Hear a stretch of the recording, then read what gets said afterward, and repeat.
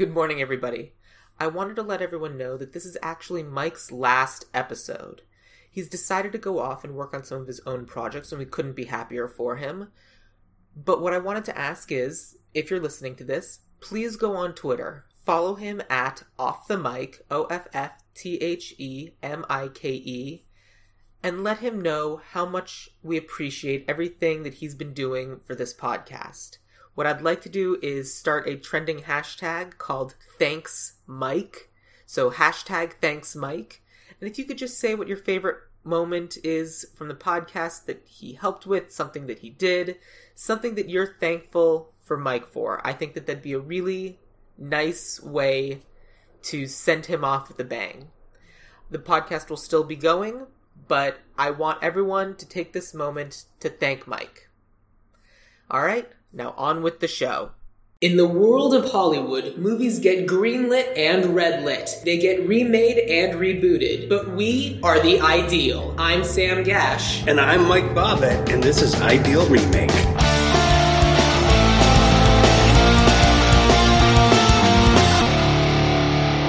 Welcome back to Ideal Remake, sitting here with a newer friend of mine, but a guy who knows movies a whole bunch because he produces and hosts a show in Detroit called Cinema Roast Crunch. Give it up for Brett Hayden, everybody. Yay, me. Applause. I was half of that excitement.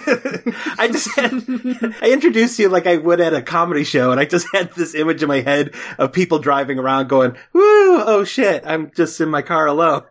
Why did I cheer? I mean, I hope that happened. That sounds awesome. So, right before we started recording, you started to tell Sam a little bit about Cinema Roast Crunch, but then we decided to hold off until everyone could hear, so why don't you tell everyone what the show is all about? Okay, basically, I assume most people listening to this are fans of Mystery Science Theater 3000. If they're not, they should be. Yep, they should be. On Netflix, both the original and the, what do we call it, the reboot. Basically what we do, we have 8 comedians. It's a MST3K single elimination tournament, and basically we just pick a different movie every month. It's a free show.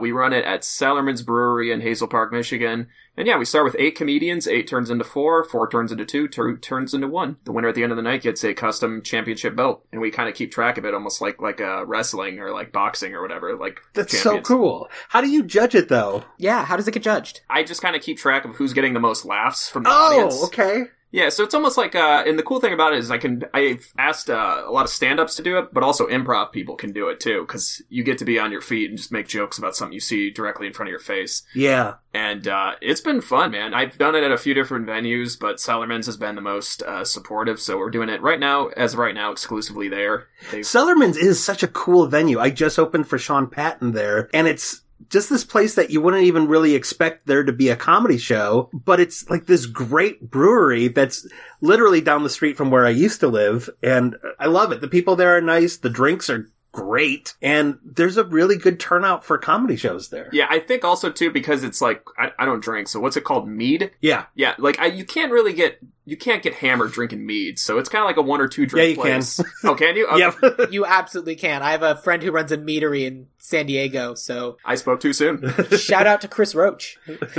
And I got drunk on mead at Sellerman's. But you know what I think it is? It's just because those guys started running comedy there, like, right when they opened, so... Like, they got there right at the perfect time to where they didn't have, like, established regulars that could sit there and feel entitled to heckle the comics and stuff like right. That. Yeah. Oh, that's really cool. How often do you run Cinema Roast Crunch? We do it once a month, generally the last week of every month. The next one we're doing is actually this Thursday. We're roasting Leprechaun 4 in space. Ooh. Is that this Thursday as of this recording? As of this recording. So by the time this comes out, we have already done the show probably a month prior. That's funny. Leprechaun 4 came up on the Ideal Remake Facebook. Well, here's my question is, if it's the same belt, it's kind of a rotating belt, is it like a Stanley Cup thing where everyone gets to write their name really small on the belt? Oh, no. I actually just kind of went online and I found just like the cheapest place I could find like a good quality custom belt. And it basically just looks like a wrestling championship belt. It's just that the center of it, it's like the poster of Jaws, but replace Jaws with Cinema Roast Crunch. That's basically what the belt looks like. Oh, that's cool. Yeah. I mean, I don't know if I've complimented you on the podcast about how how great a name for a show that is, Thank but you. it's a fantastic name. I sat down probably for 3 hours trying to think of it, and then it just kind of, I wish I was kidding. I went to Meijer just to get, like, buy groceries, and I picked up a box of Cinnamon Toast Crunch, and I just, for some reason, it just kind of clicked when I saw it, and that's honestly how it all came together. I think that's wonderful. When I first moved back to Michigan, Brett was one of the first of the new people who I didn't know before when I lived here that was just very open and welcoming, where Allison started working right away. I had nothing going on. We were staying at her parents', and Brett was like, hey, you can come over anytime if you want to hang out. And it really made me feel welcome back to Michigan. So I don't think I told you that before, but thank you for doing that. We never ended up hanging out. We didn't hang out. I'm not going to hang out with someone half my age. People are going to look at us together and be like, hey, look, that gay old bear is hanging out with the twink. And half of my friends are just gay old bears in comedy, so this isn't anything new. And as of this recording, I'll have moved. Oh, dropped my phone. I'll have moved into a new apartment, so I plan to have many movie nights at the new Hayden household. So feel free to get down on that. That's my big plan after my move. Mm-hmm. Movie nights, yeah. Bad movie nights, man. My favorite. It's amazing. Well, we'll see if I know how I feel about the movie that we're going to be talking about today. I feel like I know what Sam will think. Brett, you wanted to talk about They Live. Yes. Now, you and Sam, you may even be younger than Sam. How did you first come across They Live? Well, just so people know, I'm 25, so... You are younger than Sam. You're younger than me. Hell yeah. How old are you, Sam? I'll be 30 in June. Okay. Not too far off. They Live... Well, Sam, isn't the question, I can play 16 to 25. I mean, if people will believe that I am 16. Yes. People think I'm still in high school. It's okay. I have no problem with it. Yeah, oh yeah, when we're 40, we're gonna be killing it, man. Hell yeah. Yeah. If Sam gets rid of his sideburns, he can play high school kid, no problem. Yes. I've had these sideburns my entire life, so I had these sideburns in high school. Oh, jeez. I just pictured a baby with sideburns. Uh-huh. No, I came across They Live, I was probably, I want to say 12 or 13. Bravo used to do, yeah, that growing up, adolescence. No, Bravo, the TV channel, they used to do these, like, scary movie countdowns. They had, like, 100 scariest movie moments one time, and then they had, like, 30 even scarier. And I don't remember how They Live somehow managed to be in that for some reason. Yeah, because Sam does not like scary movies. It has a physical reaction to scary movies. And I assured him that They Live isn't a scary movie. And I don't believe it is. Now that you've seen it, Sam, am I right? You are correct. Okay, good. Okay. But weirdly enough, like, that movie popped up, and I couldn't tell you which of the scary movie countdowns, but I just remember being 12 or 13, and I saw Roddy Piper in this movie where he put on these glasses, and he just saw what looked like these, like, skull, like, alien things. And if you didn't know, now you do. My favorite thing besides comedy is pro wrestling. I love it to death. So when I saw Rowdy Piper in a movie and I had no idea what it was, I had to check it out. And I didn't know at the time it was a John Carpenter movie. Mm-hmm. So Halloween... Which is my theory as to why it keeps getting added to these horror movie lists. Because it's not a horror movie, really. I mean, there's monsters in it. But I think because it's John Carpenter, that's why. Yeah, it's the association where it's like Halloween, The Thing. I don't even know if you can... I'd consider The Thing basically a horror movie. People watch it. Yeah, people watch it around Halloween. It's become like that kind of tradition for a lot of people. But, I caught it when I was like 13 or 14, and I just kind of, at the time, watched it as just kind of like a monster movie. I wasn't really paying attention so much to, like, the deeper message, like the social commentary behind it. I just thought it was just like a fun, cheesy Carpenter movie. And then I watched it when I, like, graduated high school, and I saw really what they were trying to say about society, and it gives you this whole new perspective, especially how relevant the social commentary is today. Like we were talking about earlier, like, you just rewatched the movie for the first time in however long. I rewatched it for the first time in however long, and it's amazing how relevant that movie is today. That's why I wrote down a list of my favorite movies. I thought, which one would still hold up today, because, like, what they talk about is still relevant, and that was the one that jumped out at me the most.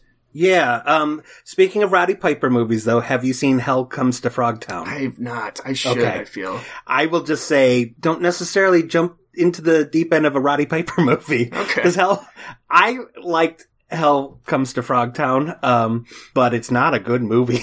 I mean, it's called Hell Comes to Frogtown. Because he plays Sam Hell. Okay. Oh, God. Yeah. It's like a Mad Max movie where Roddy Piper is the only fertile man. So all these women want to be impregnated by Roddy Piper. And he has some sort of metal chastity belt Speedo on throughout the movie, and it's not great. But I love Roddy Piper. I grew up in the era of Hulk Hogan and Roddy Piper and Andre the Giant, and Roddy Piper was always my favorite wrestler from back then. And so They Live came out in 1988. That means I was 16 when it came out. I saw it then. I feel like I saw it one time between now and then. So this viewing was my third viewing. And Sam, this was your first time. What did you think? Aside from the acting and the pacing, I liked it. Okay. Perfect. Which I know is a surprise to you, Mike. Yeah, because I feel like it would be a good companion piece with both Repo Man and Buckaroo Banzai. Oh, Repo Man. And well, and you mentioned that when I was speaking to you off mic. Yeah. And I mentioned, like, because I didn't enjoy either of those movies when I first watched them. Although, with time, like, the more I think about Repo Man, the more respect I have for it. Mhm. Not the case for Buckaroo Banzai, unfortunately. Give it time. Okay, sure. But for this movie, again, I agree. It's still current. It still has relevant social themes. It's the cheesy effects aside, they kind of still work. I have a couple pitches for how I would remake it and make it more modern, but I actually think that in terms of concept, it's a really cool idea. Yeah. One of the problems I always have with these sorts of movies is, like, with a lot of conspiracy theories, I'm always like, yeah, but there's no accounting for incompetence. Like, oh, well, the Illuminati rule the world or something like that. I'm like, no, because if they did, there's no way human beings are competent enough to not let that slip. But if they're aliens, it works. And that's what I found interesting. I just realized that you both kind of come from money, so you may be aliens. I don't come I may from be the only money. human on this. I do. I assume you come from money, Sam. My parents are self-made. I mean, their parents helped them go to college, but no, my grandparents, my dad's parents are Holocaust survivors, so they came to the country with nothing. Oh, And wow. then when my mom went to college, she went to college outside New York, and so a lot of her family basically disowned her. Oh, geez. So my parents have done very well for themselves because they're very smart, very hardworking people, and they chose work instead of hanging out with their children. But Or they became wealthy for siding with the aliens. hey, it's a possibility. Dun, dun, dun, dun. And Yeah. I'd never tell. Right. That was the one part where it lost me a little bit, where then all of a sudden, like, the aliens control everything. Hey, let's bring some of these humans on board, and that made no sense to me. But, like I said, aside from the acting, which I'm sorry, but is awful, and, like, some of the pacing, I was on board. I thought it was super fun. Good. I mean, it's I'm basically glad all you building to a single joke, but you know what? That's what you gotta do sometimes. Yeah. So Roddy Piper gave fighting lessons to Keith David, and in turn Keith David gave acting lessons to Roddy Piper, which just kind of reminds me of Arrested Development when Apollo Creed was giving acting lessons. God damn it. Carl Weathers? Sure. Let's go with Carl Weathers. Yep, Carl Weathers was giving. You don't even have to edit it. That was 3 if that helps seconds. you. Yeah. I can't have 3 seconds. And now we keep talking about the 3 seconds that it took me to look that up. So obviously this movie's very, inspirational. It inspired Shepard Fairey to do, The Obey, Andre the Right. Giant, all around Los Angeles. Roddy Piper thought this was a documentary or based on a documentary because in the 70s he watched what he thought was a documentary about a television company that was putting chips in their TV to give subliminal messages to women to buy things. But then he found out later that was a comedy film. But he swore up and down that it was based on a documentary, which it's not. But, I mean, there's definitely, subliminal advertising is definitely used in the advertising world, so it's not completely off base. Subliminal advertising's been a theme in a couple of different movies. Can you guys think of any others? Is this your favorite subliminal advertising movie? For me, definitely. Probably, yeah. For me, it's between this and Josie and the Pussycats, and Josie and the Pussycats is really good. I didn't see it. I thought that was just notorious for a lot of product placement. Yeah, but that's the theme. Like, they're talking, okay. the whole concept for the movie is that these big Hollywood studios are taking famous pop stars and putting subliminal advertising in their music. And so the further into the movie you get and the more you learn that that's what's happening, the more product placement there is in the movie. To the point where they're doing the same thing in the movie that they're talking about how they were doing in the music.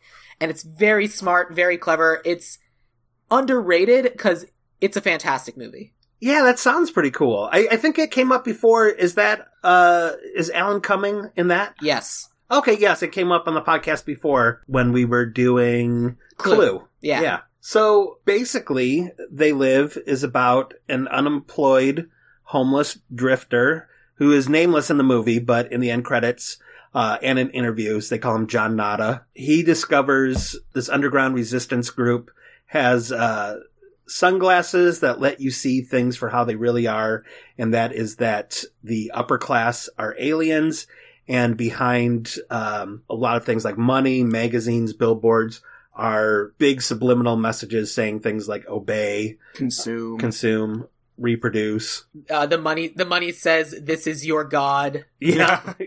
It's so funny too that this was such a theme even before this movie, where one of my favorite bands is Suicidal Tendencies from California, and they have a song, subliminally, or it's called They're Fucking With Me Subliminally. And that song, which predates this movie, is basically the exact same thing. And, I don't remember this being such a big thing in the 80s, but then again, I wasn't really woke in the 80s. But yeah, I really love this. I'm so happy that we ended up doing this movie, because otherwise I don't think I would have revisited it. And I don't think I'd have ever seen it, so I appreciate that we're doing it too. So do you want to take us... I mean, that you basically kind of summarized the plot. Basically, this drifter rolls into town. He finds stuff out.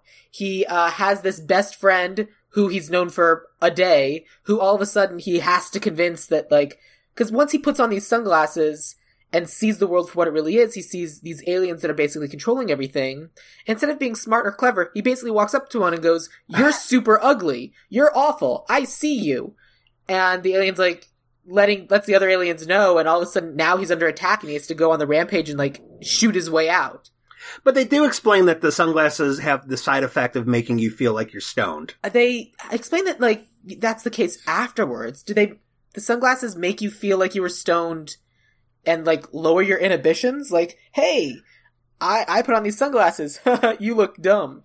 That's how I took it. I took it kind of like that, yeah. I didn't pick up on that at all. Yeah. I mean, it's also possible I just missed it, so that's interesting. Yeah, because he was talking about how once he takes them off, he crashes really hard, which is why he kind of passes out when he gets to the television producer's home. I was aware of the crash, but not of the high. Yeah. So here's my question to you guys regarding Meg Foster as Holly. Was she on the side of the aliens the entire time, or just at the end? Huh.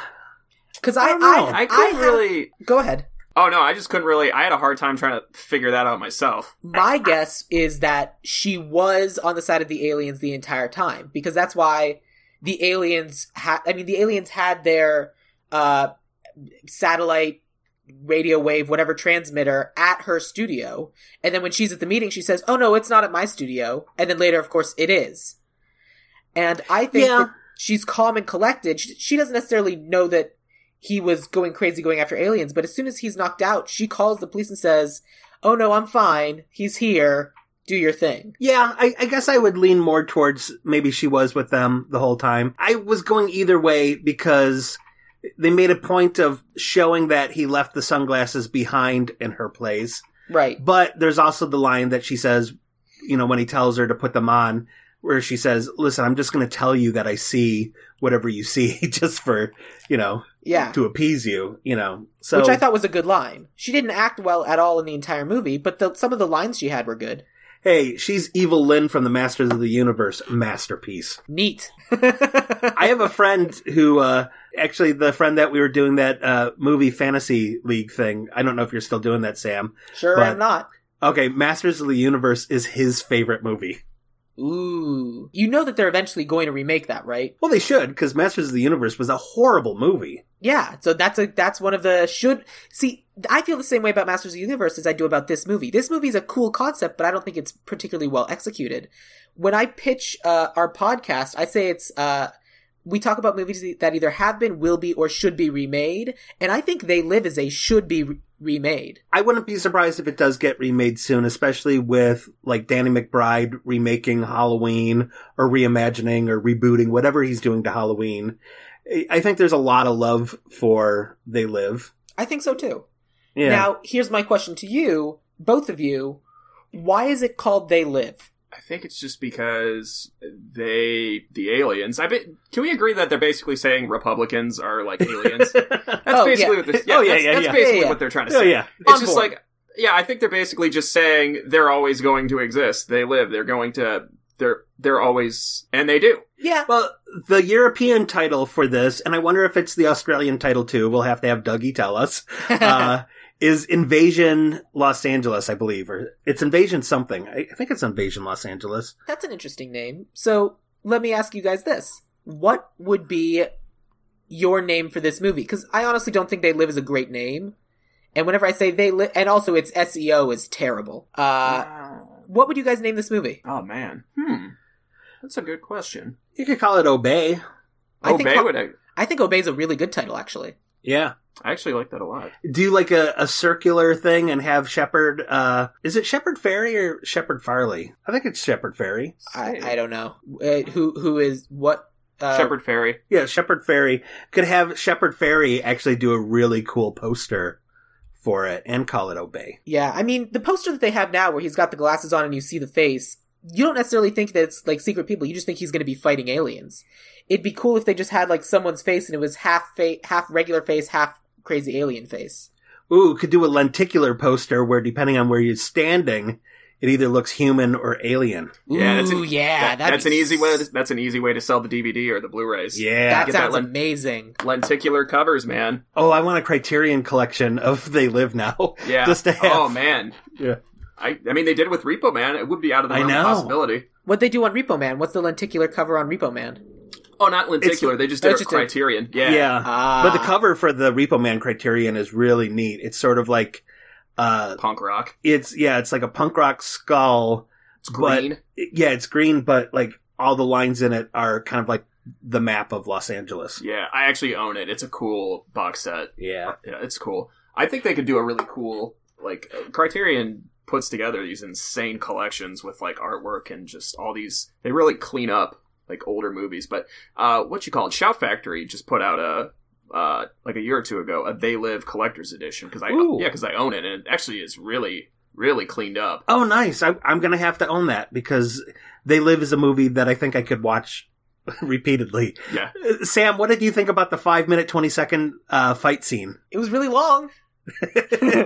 It's ridiculous. I love it, but it's ridiculous. I kept thinking it would end, and then they kept going. I made a note. You got to ask them what the deal is with this movie. Like, did they need to increase the length of that fight scene just so they could increase the runtime of the movie? There's no reason for it to be that long. It was originally scheduled to be a 20-second fight scene, but on their own, Roddy Piper and Keith David worked together with worked together with the stunt coordinator and did that. Roddy Piper wanted to make sure that 3 wrestling moves were incorporated into the fight scene. And eventually John Carpenter was like, yeah, you know what? This is going to be cool because I want to show like the lead beat up so he's more relatable and it's not that he's just like this Superman that can get into a fight and then in the next scene just kind of walking around like it's no big deal. Like although they are limping they're limping into the hotel. They're all bruised and then they sleep it off and the next day they're perfectly fine. They're still a little jacked up.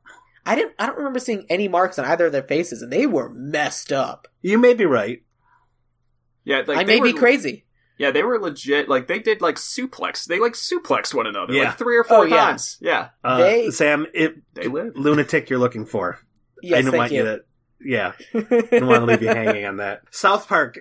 I was watching. Yeah, Jimmy and Timmy. And Timmy. If you listen to the commentary, they actually say they ripped off the They Live fight scene. On YouTube, you can find a split screen of the They Live fight scene with the South Park fight scene, and it's really funny how, for the most part, it's shot for shot. Yeah. Wow. That's pretty great. Yeah. Because that's the thing. This is one of those movies that kind of just like buries itself in the collective subconscious, and it just comes out in interesting ways, like the Andre the Giant Obey posters. Yeah. I like a lot of the practical effects, too, like the grocery store scene. What they ended up doing was they had to build a set for the grocery store so they could take everything off the shelves and replace it with the secret produce and product in there. The hidden message stuff? The hidden message, which reminded me of the grocery store in Repo Man, where it was, beer. Yeah, it's true. I liked that, and I liked how, like, the magazine stand, and I liked how when they had the glasses on, everything was black and white, and the weird aliens and it was a different way of looking at things. It annoyed me a little bit when they had their contacts on, but then because of the big reveal when they blew up the transmitter at the end and everything was then in color and you could see everything, in retrospect I ended up going, okay, good, because they had the lenses on because they were still filtering everything. I thought it was cool. I like the way that they did things, like, to keep it on a budget, like all the billboards were kind of just still images that they could photo manipulate. Yeah. But, you didn't really have to, you just had to set decorate a magazine stand. And then that wide shot of, like, all the skyscrapers and stuff that say, like, obey and conform and all that stuff. And it's supposed to be this big shot of the city, but you could easily manipulate it because it's still just like it looks like a still of a city. Right. I think it's a matte painting. Yeah, something like that. But it looked like when they actually, like, shot it, it was just like a very easy, cheap thing they could do that and make it still look really good. Yeah, and I think the weird hovering ball was, I think that was animated. Yeah, that wasn't... I can see that. Yeah. I thought it was interesting, too, seeing how the LA skyline was so much different than how it is now, where I used to work in the Bank of America building. So the skyline They Live in 1988, the two tallest buildings were what are now the Wells Fargo building and the Bank of America building.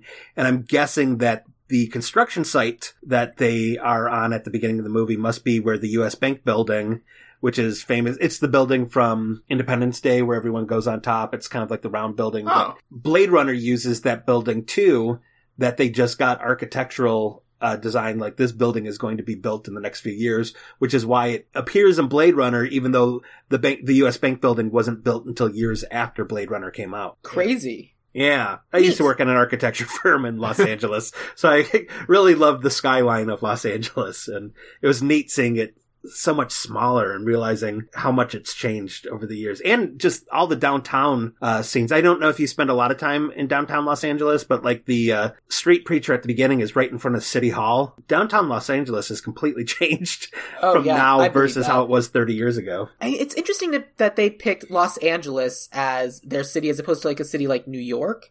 Because you think with everyone spread out, that would be harder to manipulate, but Los Angeles is good because it's got all that, like, broadcast stuff. Yeah, I wonder, too, if... I don't think this is the case at all, because a lot of people have, like, the alt-right clearly did not understand what John Carpenter was going for with this, and they have said that They Live is John Carpenter talking about the way the Jews are taking over.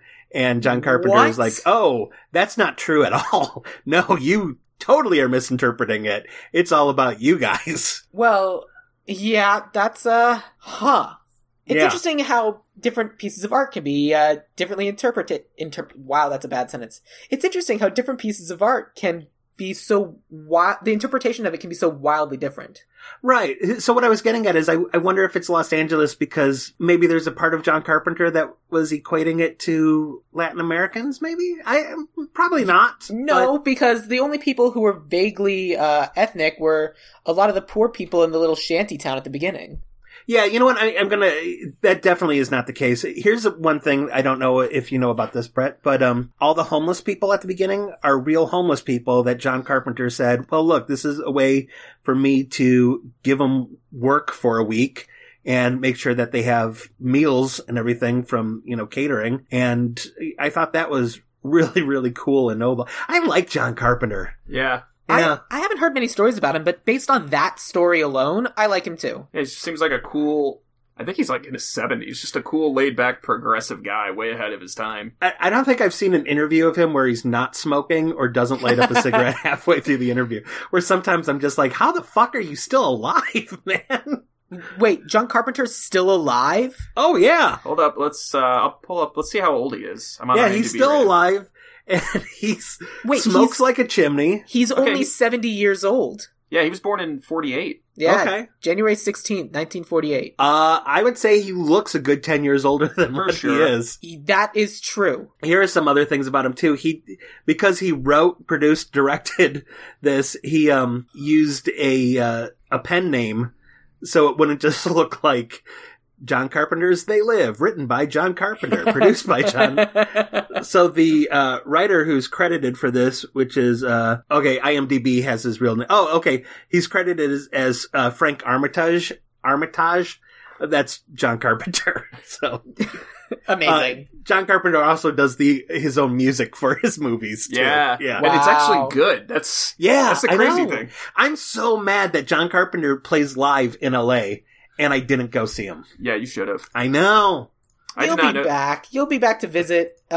Really, all of this. You're gonna call it the regret trip, and you're gonna come back and hit up all the places you missed doing when you lived here, and it'll just be a week of you going, "Oh, this is so cool! I'm glad I get to see it now. Oh, this is so cool! I'm glad I get to see it now." It's not like Jeff Goldblum plays every Thursday at a bar in LA. Like he has a jazz band. Right. John Carpenter did one show Oh. in the 4 years that I was there.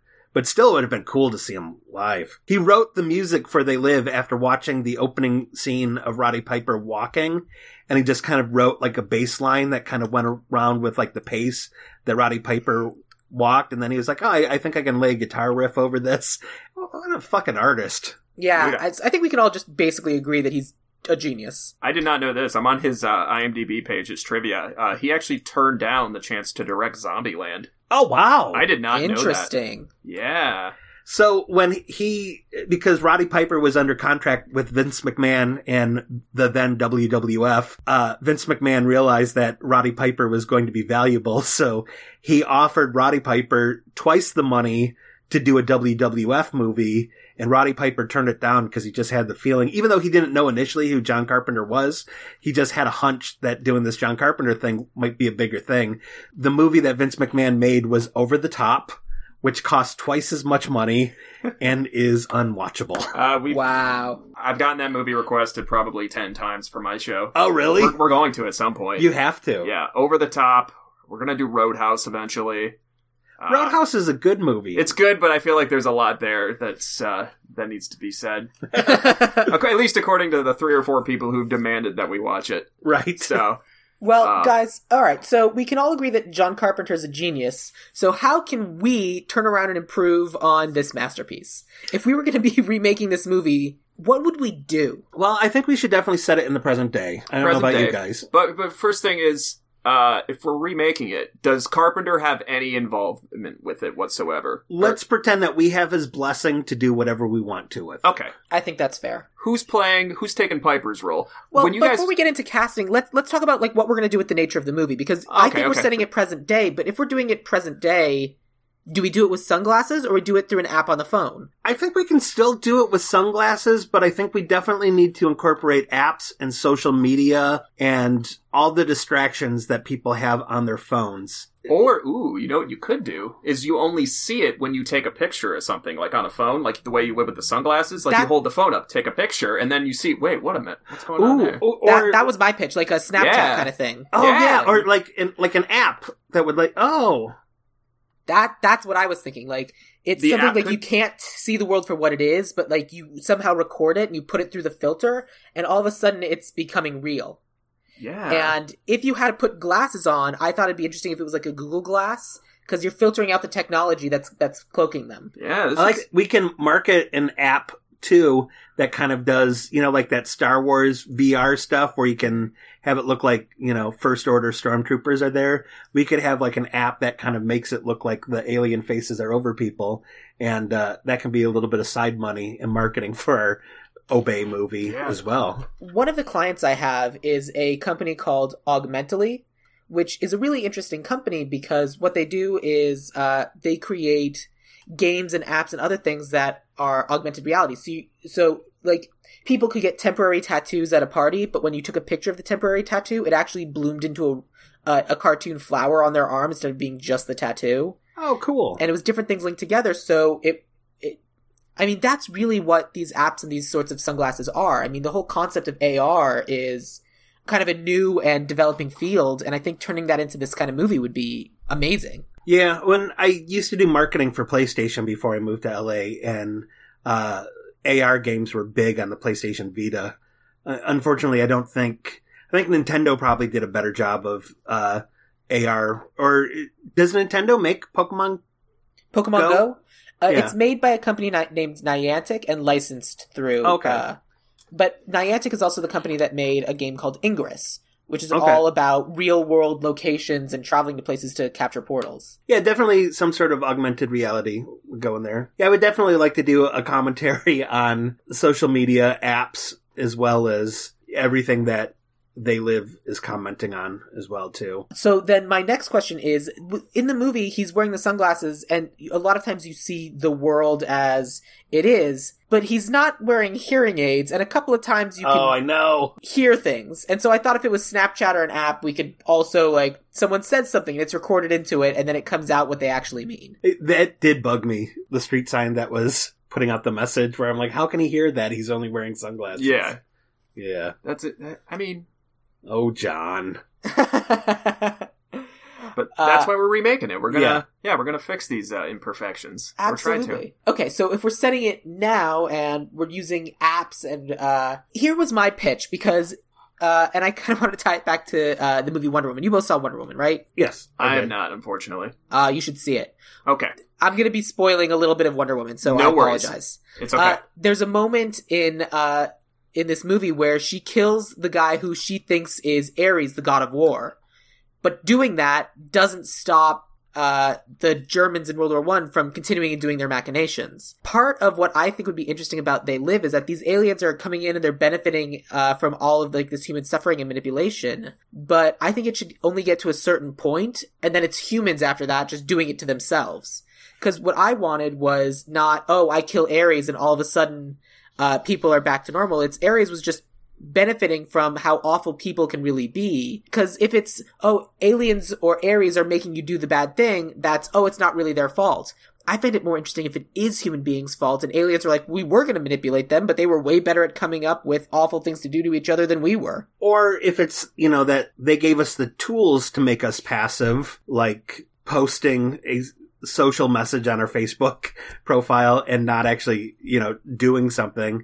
And it's the humans that kind of are, like, who's to blame is, I do like the idea. I'd like the idea of like the waters being a little muddy because you have to kind of decide like who's the bad guy here? Are these guys just taking advantage of this already like bad human behavior, or is it really just the aliens that are doing all these bad things? Or are they just taking advantage of people already doing terrible things? Yeah. Are they taking advantage of human nature? Yeah. Or is human nature the way it is because of alien manipulation? Yeah. That's the question. And now we're thinking about it. Okay, cool. So one of the other nice things about this movie is that there's not a large cast. We don't have a central villain. No. Should we? No, not necessarily. I don't think I would change anything about that. I think that's what kind of makes it scarier, is that it's not a central villain, it's a class. Yeah. I agree with that. One thing I did do with my casting, because I think particularly these days we're becoming more and more aware, not to pat myself on the back, but I've been aware of because of the gender discrepancies within the world of comedy. I thought it would be interesting to have the leads be female because female voices are typically not heard. So it just kind of makes it a little bit more of a struggle than having a straight white male, where people are more likely to listen to what a straight white male has to say as opposed to a female. I actually like that. I didn't even put two in, like the idea of having a woman as the lead, Yeah. especially now because they're like such an underdog. Yeah. I think that would be interesting. I have nothing against that. Then let's get to yours in just a sec, Mike, and let's start with Brett and mine, and let's see if I'm sure your selection for a female lead tops us.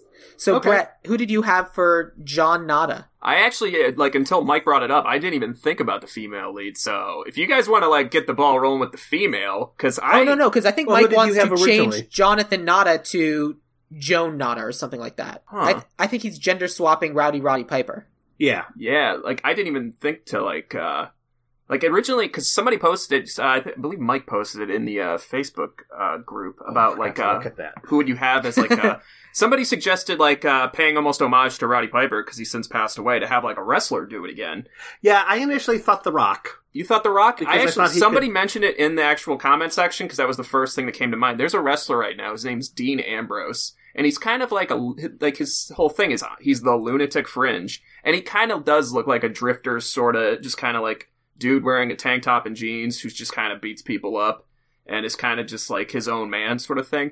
I kind of thought like the idea of a wrestler playing in that role, even today, would be cool to see.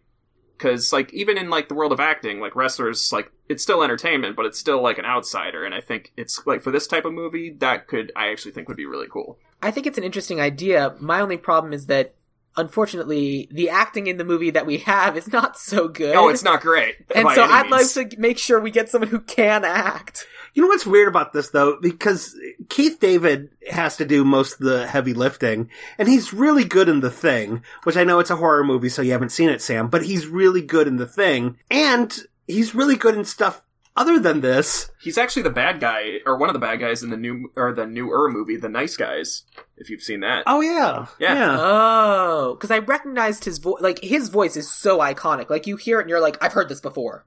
Is he the voice in God of War, the video games? I believe he is. He might be. Yeah, so, the Facebook group, I just pulled it up real quick. You're right, Ryan Dickman suggested Dean Ambrose, and Denver Rashawn, who's a local filmmaker, suggested The Rock, and Dougie pointed out that I was just having the group do my job. Yeah, so, which is the only one of those comments that I liked. I'll like it too, then. Okay. I also like that you posted that question and then completely forgot to check.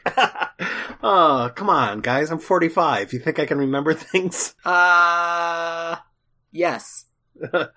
Well, the person that I had for my character of Nada, I cast Nathan Fillion. Okay.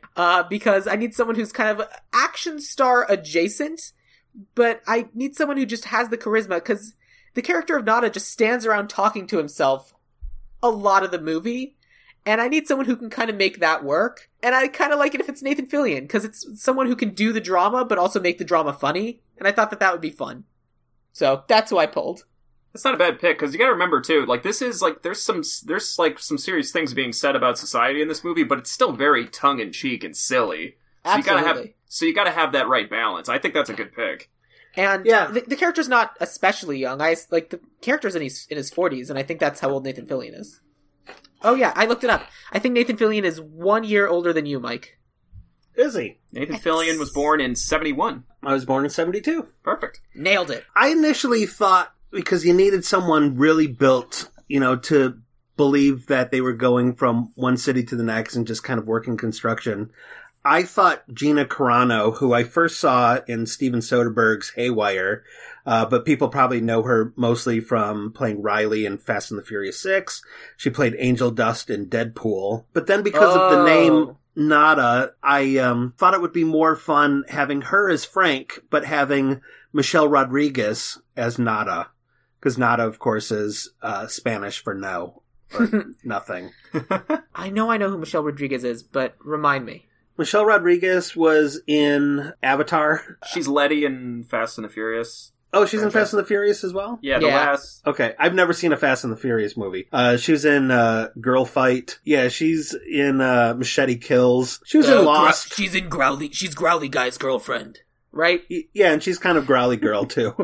I think it's a really cool idea. I'd be open to workshopping and seeing if we could find someone else for that role who is a Hispanic lady, because I'm sure there would be excellent, because that's the thing, this movie doesn't really have we need to stay true to this love interest or whatever. I think it's a cool idea, so it's just figuring out. Well, Gina Carano, I believe, was an ultimate, a UFC fighter. She was my first idea before I ended up moving her to Frank. And I don't think we need to have two female leads necessarily. Not necessarily. I think it would be even more interesting, even though I do think that it was a little homoerotic when Frank and Nada go to the hotel room and they take off their shirts after rolling around in the alley together. Yeah, I think that it'd be was- kind of neat to have a male Frank and a female Nada and have there not be the expected hookup. Right. Because, like, really, if you're like, oh shit, there are a bunch of aliens living among us, you're not going to say, hey, want to knock boots, or roll around. Plus, Bump Frank is uglies for a married little and bit? has 2 kids Yeah, that he talks about exactly. a lot. Yeah. So what do you guys think about Gina Carano? That works for me. How do you feel about her? About her? Yeah. She's, like, super built, so I could see her. About Michelle Rodriguez? She's built more than Michelle Rodriguez, yeah. I think Gina Carano is better casting for the role, because I think, she's, like, ridiculously strong and can crush all of us with her thumbs. But I also just think, like, she can do that balance of action and comedy. Yeah. Yeah, would I be wrong to say also too, like, as opposed to Michelle Rodriguez, like, now that I'm looking at more pictures of Gina Carano, it's not that she's not feminine, but she definitely has, like, how do I describe this? She definitely has more of, like, I'm trying to think of the best way I can put this. Like, she's built. She's built, yeah, she's, like, strong like a man, but she's not a man. I don't really know how I can explain this. But yeah, I get what you're trying to say, 100%. Yeah, she definitely has bodybuilder physique. Yeah, she's beautiful, but she's not purely just, like, eye candy. Yeah. We Yeah. could see her going from different, like, construction site to construction site, just, like, working her way from town to town. Yeah, okay, yeah, that I'm looking at more pictures, yeah, 100%. There's a magazine spread from GQ where, She looks like she could... she's in the solo. ring, but in kind of lingerie. The movie Haywire, which is a Steven Soderbergh, who I really respect for trying different genres, just kind of did a straight out action movie, and she's the lead in it. She has a fight in a hotel room with Michael Fassbender that is just brutal, but she's so fucking good in it. Oh, I believe that. Awesome. Let's go with Gina Carano. I think she's a really cool idea. Okay. Alright, who's next? Let's Frank. talk about Frank. Frank. So Oh, man. if Gina Carano is going to be our big kind of our action star, our Frank probably should be a little bit more comedically leaning. So hear me out. Phil Lamar Phil Lamar from Yeah. Pulp Fiction and cartoon voiceovers. and Mad TV. I don't know if I could see Phil Lamar working on a construction site, though. I can't see him being very good at it. Yeah. I think we need a bigger guy. All right. Cress Williams. Crest Williams? He's Black Lightning in the show Black Lightning. Who are you thinking, Brett? Oh, man. I kind of like the idea of, like, a comedic thing, too, but it was kind of hard to, like, pinpoint somebody, because you still have to kind of look the role. Like, and most of the funnier black people I had in mind were, like purely, like, comedic roles, and they're kind of, like, skinny, lanky guys that just don't really... They look out of place. I went comedic for Holly, and I gender swapped Holly as well, too, just because I thought if you had a straight up funny person in that role, it would make it more of a shock at the end, the bullet to the head. I think that's a good idea. Yeah, so I didn't go heavy with Nada, or I stayed with heavies for Nada and Frank, but I did really light. And Sam, I think you're going to be super happy with my Holly choice. I'm excited, but tell me about your Frank. Well, Frank, that's where I originally had Gina Carano, but we that's moved right. her to Nada, so I don't have a Frank. Then how about Terry Crews? I was gonna say Terry Crews. I love that idea. Yeah. Because he's funny, but he's also jacked. He looks like a construction worker. Then let's do man. that. Terry Oh, Crews yeah. it is. And I like Terry Crews to the point, like, so much that the scene at the end where he would get shot in the head would just be so heartbreaking, because Terry Crews is... Such a likable presence on like, screen. I just want to, I wish my arms were long enough to hug Terry Crews. That's so funny. I'm never, ever sad to see Terry Crews in any media at all. He's always amazing. Yeah. All right, cool. Yeah. Let's go with Terry Crews. Terry Crews. We didn't even have to think too hard about that. No. I love it. Well, I mean, Brett, basically your description of what Frank needed to be kind of sold me. I was like, oh, he needs to be a black guy, but he needs to be jacked, but he needs to be funny. Well, that's Yeah. Terry Crews. Yep, that's the perfect... Yeah. Oh, man. What do we... Okay, so let's go Holly. You said you're really excited about your pick. I want to hear it. I want you guys to go first on that. Okay. All right, Brett, take it away. Oh, why you gotta make me... I can go first. All right, I'll go Please first. do. Yeah. My Holly is Gina Torres. Okay, let's look at... Okay. I feel like I know that name. Let me look it up. All right. She was in Firefly also. Yes. She was married to Lawrence Fishburne for many years. Okay. She's certainly a badass and really wonderful actor. Oh yeah, was she nominated for an Emmy this year? I don't remember. What is she in these days? I haven't seen her since Firefly. She's in Westworld, she's in Suits, she's in The Catch. She's in Westworld? Who's she in Westworld? She is Lauren. Is she one of the... I didn't watch all of Westworld. Is she one of the robots? That's my guess. I also didn't watch Westworld, but I assume so. She was in Hannibal, she's in Revenge. She's just one of those classically fantastic actors. Wow, I don't know that I've seen her in anything other than Firefly. She's really good in Suits. Yeah, she's phenomenal. But that's kind of why I wanted her. I was kind of doing, as Scott said in our last episode, kind of a one-to-one casting, because she's someone who can, actually emote and be an interesting person, but also kind of like be that person who's like, I'll all right, you've got a gun on me, but I'm not gonna beg because that's not who I am. Yeah, I think she's really good. I actually had Christina Hendricks in mind. Christina Hendricks, and that's is really purely just because I'm a huge Christina Hendricks fan, and I will see her in anything, and she'll make it work. That's just where I'm kind of at with her, personally. She is also a fantastic actress. Yeah. And I just kind of figure, with her, I can see her playing that kind of soft-spoken, sort of like almost obedient sort of person, and then she can turn that, immediately, like in the original movie. Well, that's literally her role in Firefly. Yeah. That's exactly what she does. Now I want to know Mike's, because he built it up like he was... Mike, so like I said, I gender swapped and I wanted someone super comedic to make the turn at the end that much more of a surprise. I went Karen Sony, who is a comedy guy that Paul Feig uses a lot. He first used him in the... Yahoo series Other Space. Which he's great in. He's super great in. I just started watching that. He's in Rough Night, Office Christmas Party. He played the guy who was delivering the food to Melissa McCarthy in Ghostbusters. He's a straight up little comedian. He is, he's in Deadpool. He plays the guy who drives a car and gets carjacked in Deadpool. Yeah, he's that guy. Oh, okay. I mean, basically, his role in Deadpool is what we would want him to be in, or is what you would want him to be in, They Live. I'm sorry, in Obey. In Obey, or more like his Other Space role, where he somehow became a network executive, even though he's totally unqualified for it. Yeah. Maybe he just kind of lucked into the position because of nepotism, and you can believe that he's not helpful to Nada because he doesn't really know anything. But in the truth, the truth is really that he does know what's going on, and it's all just deception. I like it. I think that's a fun idea. He's also someone that we haven't necessarily brought up on the podcast before, but who I also really like. Yeah. Why not? Let's go with him. Okay. Karen Sony, you got a job. So next I would say Gilbert, the leader of the Resistance. Yep. I don't have a pick for Gilbert. I was sitting around thinking about that one for a while, so I'm gonna kind of let you guys take the wheel on that one. Okay. I have 3 other actor roles who I have. And then we get to writer-director. I have 3 more total. I have Gilbert, the Preacher, and the Drifter. I have Gilbert, the Preacher, and the rich guy at the end. Is the rich guy at the end the Drifter? The rich guy at the end is the Drifter who's complaining about the reception on the television at the beginning. It's funny. I can actually see. I could see Mike's picks for everything, his pick for Drifter was the one I had in mind. So that's perfect. Cool. Yeah, so that's perfect. All right. So do you want to start with Gilbert or the Drifter? Let's start with Gilbert. Great. Yeah, let's do. Yeah. What do you guys got? I had Rob Riggle. Ooh, Rob Riggle? I like yeah. Rob Riggle. That could be fun. I did one of those 1-for-1 things, and I did Jonathan Banks. Jonathan Banks. From Breaking Bad. Okay. And your favorite movie, Sam, Buckaroo Banzai. Oh. He plays the hospital orderly that John Lithgow kills at the beginning.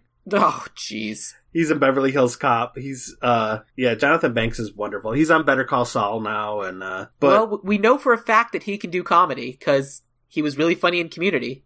Yeah. I think Rob Riggle kind of goes more in line with where I'm at for, the Drifter. Well, he is also in line with who I have for the Drifter, because for me, when I cast my main 3, I cast vaguely comedic for Frank, but I kind of had dramatic actors for those guys, and I wanted to populate the world with funny people. Because of who I chose for a writer, I like Rob Riggle. Let's go Rob Riggle. Okay. We'll put a pen in Jonathan Banks just because I think he's a great person to have in mind for the future. It's also worth noting that he is 1 year older than John Carpenter. Oh, really? Who did you have for the Preacher? Bill Cobbs. Oh, wow. I'm looking at his notes right now. Bill Cobbs. You did? Yeah, he had Bill Cobbs. I had a feeling because when we had Brett Mercer in here, we were talking about Go On, which is the TV series that Bill Cobb played a blind man. And he's so good at playing blind that when I saw him in something else and realized that he isn't blind in real life, I was just sort of like, Bill Cobbs. Fucking lied to me. It's so good. I'm so glad you picked him. Who did you have for the preacher? I mean, it's kind of a bigger name, but it's just because I couldn't think of anybody. I actually had Forrest Whitaker in mind. Forrest Whitaker would be good, too. I thought he would be interesting, because he's just like, he's got such a he's played just such a variety of roles. I think he would just do that role just purely as a fan, probably. I think Forrest Whitaker would be a more interesting Gilbert. Really? Yeah. That's what I think we should do. I think we should do Forrest Whitaker as Gilbert. Okay, I like that. Yeah, because I can also see Forrest Whitaker playing homeless better than Rob Riggle. And this might be mean, but part of the reason I picked it was because of that lazy eye. There's just something that's kind of sympathetic about that, like especially for that type of character, like watching it. Like he almost looks a little disfigured and just like disheveled and beat down. He could almost be playing the character that he played in Rogue One. Yeah. Only good. Yeah. It hurts me to say that I don't like Rogue One. You finally decided you finally come down solidly in the do not like camp? Well, I'm going to have to watch it again, even though I've seen it twice in the theaters, and I saw it.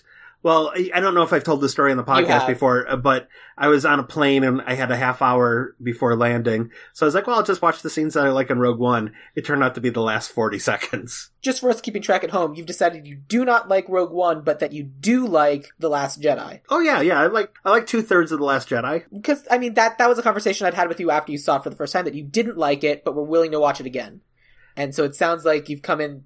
I always liked the Rey and Luke storyline of The Last Jedi. I always thought that was some of the best Star Wars ever made. But I didn't like the Poe stuff, although I've come around on the Poe stuff a little bit more, although I think it is horribly flawed.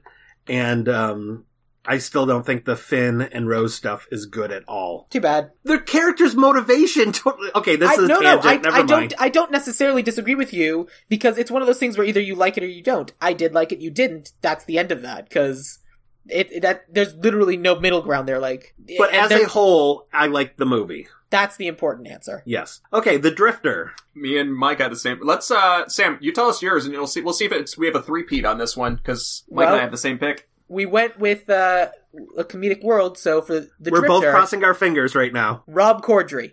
Oh, no. Was I close? You're close. Who'd you have? Zach Galifianakis. Oh, okay, yeah, that's better. We're going with Zach Galifianakis. Okay. Yep, we do. No debate needed. Yeah, well, first of all, Zach Galifianakis is another one of those actors that's always good in whatever you see him in. Yeah, Birdman, The Hangover, pretty much everything I've seen him in I've enjoyed. I haven't watched Baskets, but all of the clips that I've seen he's been great. I just imagine the end scene where he's like the wealthy drifter. Like, he could really play up the awkwardness of how much he doesn't fit into this world at all. Yeah. And, you know, the guy who did play the drifter is a character actor who's been around for a long time. But I think Zach Galifianakis could actually make that role something other than a lot of third act exposition. Well, I also think it's important because I think it needs to be someone recognizable like Zach Galifianakis, because I had no idea that the drifter at the beginning and the rich guy at the end were the same person. Yeah. Like, they reference, like, yeah, I knew the first time I met you, and I was like, did they meet? Was he the boss at the construction site? I don't know. So he had a full beard when he was a drifter on that couch seat, and then they gave him a goatee at the end. It's so weird. Yeah. Cool. So yeah, Zach Galifianakis, definitely. So, who were you guys thinking to write this remake or update the script? Oh man, I can start if you guys would like. Sure. My writer for this is Dana Gould. Oh, that is a perfect pick. That's really good. Because he does really, really good. Stand Against Evil, which is comedic horror, and he was also like a writer on The Simpsons and all this other stuff. I mean, if he's Dana Gould, and he's, how old was he? Dana Gould was born in 64, 53. so he's 8 years older than me. So he was probably exactly the right age for this movie when it came out, that there's no way he didn't see it when he was younger. Right. That I'm convinced that he has something in his mind for this sort of movie. Also, he wrote an episode of Mystery Science Theater 3000, so I feel like that would appeal to Brett. That actually, yeah. You know what? The more we're talking about this, and maybe it's just because he's rebooting The Twilight Zone. What do you guys think about Jordan Peele? Oh. Interesting. I like Dana Gould better that you brought it up, but like I just thought I actually didn't even think to put Dana Gould in that role. But like Jordan Peele, he's just kind of proven himself to be able to write such a weird sort of movie. I think like he would do at least a good job. Don't disagree. I think Jordan Peele would also be very good. I'm still all for Dana Gould at this point, but yeah, look, Mike, I'm curious what... My choice on this was Adam McKay, because I think Adam McKay does well in balancing both comedy and social commentary, which I think, at least our casting, is what this movie is leaning more towards. Finding a lot more of the comedy, straight-up comedy, as opposed to the... Adam McKay wrote The Big Short. Yes. Okay, yeah. Then, okay, yeah. I love Adam McKay. Adam McKay's great. Okay, He's, I'm looking to see if he's, what kind of sci-fi or horror stuff he's done, and he hasn't done much. I mean, he did a pass on Ant-Man. I mean, I love Adam McKay. Like, that's the reason why I suggested him, I think, either for RoboCop or for Demolition Man. I don't remember which one. Yeah, I do remember you did it on one of those, and it made me really take a second look at Adam McKay's work. And because he's very good. And, like, when he was doing the Surprisingly Awesome podcast, I was on board, because, like, he had, like, interesting ways of looking at things, and he's a super interesting guy. I just don't think he has the sci-fi element, but I think Adam McKay is amazing. I mean, there isn't really necessarily a lot of sci-fi in this, other than the basic premise of, you know, the dumbing and numbing of the world through, you know, advertising and, you know, for our version, technology. Yeah. What do you guys think about Shane Black? Shane Black would be good, too. I always like Shane Black. I love me some Kiss Kiss Bang Bang, The Nice Guys. I think he wrote Iron Man 3. Iron Man 3, yep. Which is awesome. Lethal my Weapons. favorite of the Iron Man movies. Yeah. Yeah. He's kind of proven himself to be a pretty damn good writer.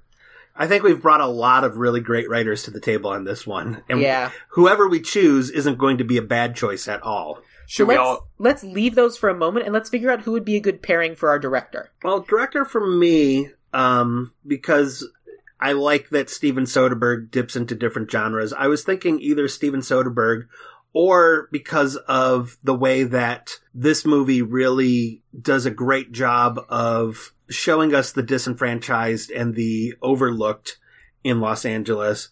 I think Sean Baker did a great job with that, with Tangerine and the Florida Project. And I think Sean Baker is a really innovative filmmaker that could do sort of the John Carpenter thing of doing really interesting things on a budget. So that's why I went Sean Baker. That actually brings up something that I meant to bring up earlier and forgot. What do you guys think the budget of this movie should be? It shouldn't be like a blockbuster budget type movie. It should definitely be, if I would say, honestly, under $5 million. I was thinking at possible. $5 million, like either 5 or 10. Anything beyond 10 would be, I think. I agree. Yeah. I said 10 just because of the things that we wanted to do with like technology but I definitely think the aliens need to be practical. Yeah. Probably 10 just to get cover some of the casting, because I'm sure some of the casting choices might be a little not necessarily. I mean, not entirely, but you know, we did pretty good. Yeah. I looked at, for something comparable, doing interesting sci-fi things on a budget, I looked up the budget for Safety Not Guaranteed. That's going to be like $20 million, isn't it? $750,000. Whoa! So it's manageable. I know. Good. Well, it's really just interviews and talking to people. The only thing crazy they do is at the end. Yeah. That makes sense. Brett, who did you have for director? For director, I actually kind of thought about how you can get as much out of as little as possible. I'm not sure if you guys are familiar with his work, but I'm a huge fan of Adam Wingard. Yeah. He directed You're Next, The Guest. I believe he directed the new Death Note. I haven't seen it, but I liked it. A lot of people didn't, but I am not familiar with the anime at all. Mm-hmm. And I understand that the anime is considerably better, but I did like Death Note. But I saw The Guest, and that was one of my favorite movies of 2014. It was just such a throwback, and the reason I bring his name up is because the inspiration behind that movie was Adam Wingard watched Halloween and Terminator back to back, and in his head, he kind of tried combining the two a little bit. And I just think for him, he's just kind of a fanboy for, movies, of that time. And just, I think he would have, he would find a way to make it really cool. Because I think he's, a fan, first and foremost. So, yeah, Adam Wingard's my pick. Interesting. My choice for director is not as well known. Like, he hasn't done as much, but he's a director named Owen Harris. And the reason why I picked Owen Harris is because he's directed a few episodes of Black Mirror. Okay. And he also directed a TV movie called Holy Flying Circus. Okay. And he also was a director on Misfits and that sort of thing. So he's done something like sci-fi social commentary with Black Mirror, but he also did Misfits and Flying Circus, which are comedy. Yeah, he's done a bunch of different genre stuff, so I feel like he's got like all that stuff covered. That's not a bad pick at all. He's not as well known, so he's a bit more of a left field pick, and I figured there was a good chance you guys would have something a little bit more interesting, but I thought it was a cool idea just because I wanted to, mention Black Mirror in the context of this episode, because basically what we're creating is a Black Mirror episode. Yeah, essentially. Yeah. No, it's not a bad pick because I feel like if the people that are going to see this movie are already fans of They Live, like that movie already has a cult following. So I don't even think like the name of the, like who's directing it's going to like really, people are going to see it if they want to see it regardless. I don't think that's a bad choice at all. And okay. So then of the writers and of the directors that we've suggested, which two can we pick because we think they'd pair well together? Good question. So, who are our writers again? Our writers were me, Dana Gould. I said Jordan Peele. And Mike, you had Adam McKay? Yeah. Okay. And then for our directors, we had, again, me, Owen Harris. Brett, you had Adam Wingard, and I had Sean Baker. I'm leaning more towards Sean Baker. Florida Project, by the way, this goes to show you how much more expensive movies are these days. Florida Project had a budget of $2 million. Oh, geez. He was a writer-director on Greg the Bunny. Yeah. Sean Baker has got to have one sixth sense of humor. Oh, yeah. Which means that if we were doing his version of They Live, the lead up to the joke at the end where this lady's having sex with this dude who turns out to be an alien, that would be way more messed up. One of the things I really like about Sean Baker as well, too, is a lot of the actors in supporting roles in Tangerine are all stand-up comedians. So I love it that he looks to comedians to fill out his movies. Like, he has his stable of people that are in the movies quite a bit, but he also has, different people. And I actually produced a show at the Comedy Store that was all comedians from Tangerine. Interesting. Yeah. Well, then, in that concept, John Carpenter, when he was doing his extras and background for They Live, he was doing a lot of social justice and, by hiring actual homeless people, he was also using the movie to do good work. Of our people, who do we know among them that's good at standing by what they say, like doing kind of the social justice, actually using their thing to make a positive impact in the world? Well, I think Sean Baker, definitely. Tangerine starred real life transgendered. I don't think it's been implicitly said that they were sex workers, but I believe that they were. I could be wrong on that, so I don't want anyone to get upset if I am wrong. But my understanding is that the corner of Highland and whatever it was where the Danny Trejo, is it Danny Trejo Tacos now? That one is Donuts. Oh, Donuts, yeah. Well, he cast from a real life trans... I believe that. Okay. Yeah. So then let's go with Sean Baker as our director. Okay. We're doing it. Again, purely for the sixth sense of humor of Greg the Bunny and for that other ending reasons scene as well. Oh, man. I mean, the entire movie's build up to a joke, but who do we think is our writer who would pair best with Sean Baker? Honestly, Dana Gould, just based on Sean Baker's attachment to comics and trying to put him in his movies. They probably have friends, and there's probably yeah, I bet Sean Baker would just be totally geeked getting to direct because Sean Baker's always directed stuff that he's written himself, but I bet if he found out that he was going to get to direct a Dana Gould script, that would probably really thrill him. Okay. Obviously that works for me.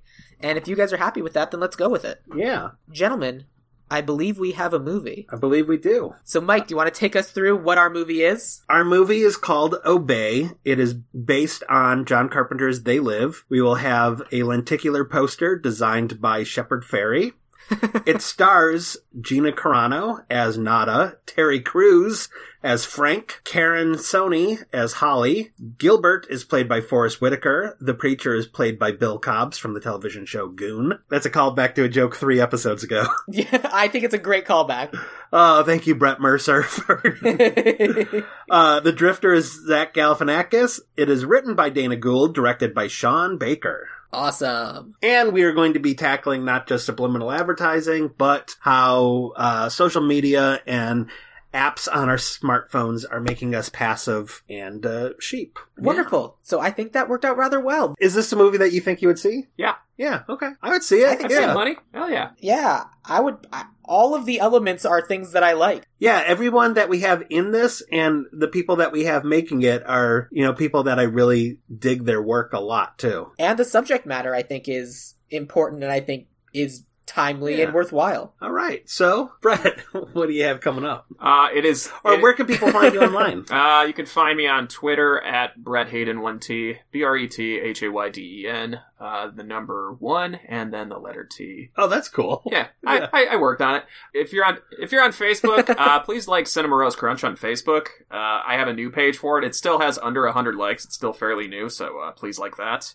And come to that. We do it like the last week of every month at Sellerman's in Hazel Park. It's a free show, so come on down, get a drink, watch a terrible movie with us. And Sam, you're online at Sam Gash, Gasch. And Mike, you are online at Off the Mic, OFFTHEMIKE. And it is great. Aw. All of the things you do are wonderful. And you know what? I love you both very much. Are we going to end this with love? I don't see why not. I mean, love is the greatest smokescreen that the aliens have ever given us. They trick us into loving things that mean nothing. It's all going to our heads. Well, actually, my house is next to an alley. I was thinking that maybe Brett and I could go outside and wrestle around for 5 minutes and 20 seconds. Oh, man. I mean, as long as you guys go to a hotel afterwards and take your shirts off. Perfect. I have a rule, no shirts off. All right, thanks for listening to Ideal Remake.